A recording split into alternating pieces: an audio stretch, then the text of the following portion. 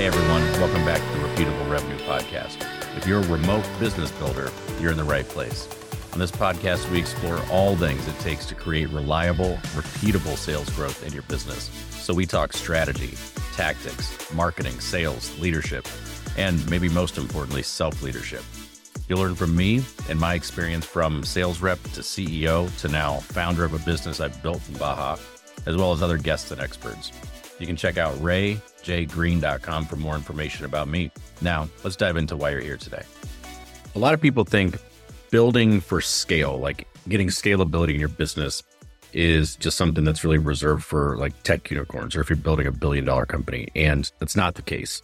Building for scale and getting some scalability in your business, even if it's a one-person business, is the road to also getting freedom. Like how you use the efficiency you get from scale varies depending on your goals for your business.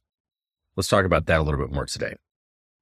We talk about scale when we're building like for aggressive growth, right? Growth in revenue, growth in your team size, growth in your offerings, growth in the ops. Like your building for scale is usually associated with growth.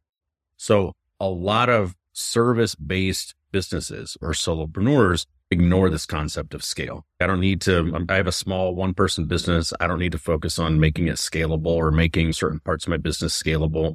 And they go out like with that mindset and they go out and they do random acts of marketing. They do customized work for every single engagement that they have, thinking that scalability is not relevant for their business. And that inevitably it leads to plateaus in your sales growth or in the amount of work that you can actually offer because everything is customized, leads to a lot of burnout, especially with small businesses and solopreneurs, because you're trying to overcome these plateaus that you hit with just like sheer will. I'm going to outwork this. And then generally this starts to happen. Like you hit these caps, you try to bust through and you get burnt out and overworked. And you end up really like dissatisfied with your business. You end up resenting it. You've got some frustration with this own business that you've built. And most of us built these businesses to escape some version of corporate burnout. And we just end up in kind of the same trap. I've built like 2 client-based sources of revenue, one to $40,000 a month and one to $70,000 a month. And one lesson that I've learned from experiencing these caps and these plateaus and even burnout is that building for scale, getting scalability in your business has incredible value, even if you want to stay a company of just one person. If you want to stay a solopreneur, scalability is still very critical. When you work with clients, like building for scale means being able to help more people get the same results with less investment of your time. You're able to deliver the same transformation or even better with less time.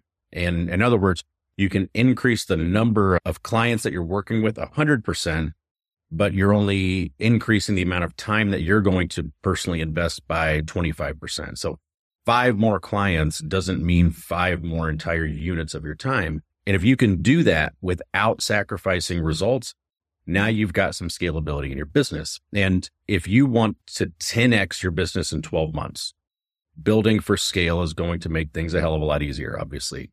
But even if that isn't your goal, then building for scale is still going to be a game changer in your service business because it lets you do more work in less time. But you don't have to use that time that you get back to go get more work, right? And that's where the misconception comes in a lot of times is that we think, I've got some scalability in different parts of my business. I can get some time back with that efficiency. And now I've got to use that time to continue growing. And that's not the case, right? Like you can use that time for yourself. Go hang out with your family, pick up a hobby, do the stuff that you've not been doing as a solopreneur, as a digital entrepreneur. Pick up a passion project, right? Or just not be busy for a change. The efficiency that you get from scale creates optionality for you. And that's the really important piece. If you want to like that kind of optionality, if you want to be able to decide, all right, how am I going to use this? Maybe I am going to double the amount of clients that I've got, or I'm going to just cut back the amount that I'm working. There are basically 3 areas that I would suggest looking for scalability in your business. Okay. The first one is marketing. And to me, it's easy to see why marketing is like the best place to start for scale. There's no need to worry about scaling any other part of your business if no one knows about you, if no one wants to buy your stuff, if no one's interested in your offer, right? Marketing drives that. So that's really the first place to think about scalability when it comes to your business. And marketing that's built for scale means that it's working even if you aren't the one pushing that flywheel, right? It's your marketing is working for you even if you aren't. And ideally, you want assets that are out there that you create one time, right? That are out there, and those assets then continuously just work on your behalf. And a couple of examples, like one is you can have a free community, you can have a free group, you can do on-demand trainings like pre-recorded webinars or tutorials. You can, if you've got consistent content on social media that you batch, and then you've got weeks of content loaded up and ready to go for you. You can, hell, like a buddy of mine, Marcus Chan, he's got now a best-selling book. Another buddy of mine, Justin Welsh, he's got a newsletter with, at the time of this, I think it's 60, 70,000 subscribers, The Saturday Solopreneur. He's going to write it one time. He's going to send it out there. He's going to post it to the website. Now it's working for him, right? And that's how you start to get some scalability in your business, by intentionally creating these assets and then placing them like in front of your audience and having them do work for you. There are literally, I've given you a handful. There are thousands of ways to do this. Like you can create scalable marketing systems, and there's no one size fits all for everyone, but just about all of them are going to be high leverage on your time, meaning one to many, meaning instead of one-to-one type of marketing services like referrals, word of mouth, things like that, like a one-to-many message is something that can be delivered and at scale. And if you get the right asset, delivered asynchronously, meaning you aren't the one, like you don't have to be there to do it. And those are a couple ways that you can think about getting some scalability in your marketing. And I'll put a link in below because I've got some more content on, all right, what do you need to do to have a marketing funnel? I'll put a link and you can check that out. So marketing is one place to start. The second one is sales, right? If you're selling a high ticket type of service for a consulting offer, a coaching offer, or some type of fractional services, like it's something that's on the higher ticket side of things, there's a good chance you're having one-on-one conversations. And those conversations they're hard to script verbatim. If you're selling any type of service that solves a complicated or a complex problem, you're not going to be able to write one script that you're going to be able to say, right? Because when you're solving complicated problems, these conversations go in a number of different ways. But that's why like building, like I say, that sales that scales is different than marketing, right? It doesn't have to be just one to many, and it doesn't have to be done asynchronously. With sales, you don't have to do that, but you do need to make it consistent and measurable. That's one of the easiest ways to create some scalability in your sales process. And like a consultative sales process, like one where you're doing some discovery, you're doing a diagnostic process, starts to get scalable when, one, you can teach someone else to execute it.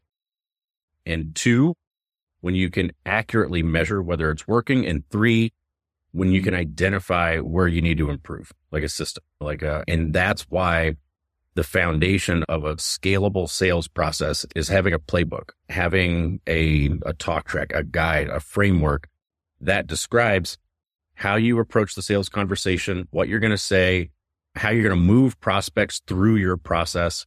And when you've got that playbook, when you have some consistency in it, and just because you can teach it to someone doesn't mean you have to, but you've got that optionality. Like a consistent sales process is essential. And I've got a whole playbook. I'll share the sales playbook that I've installed and worked with my own fractional clients. I'll give you that playbook, and it'll be in the show notes.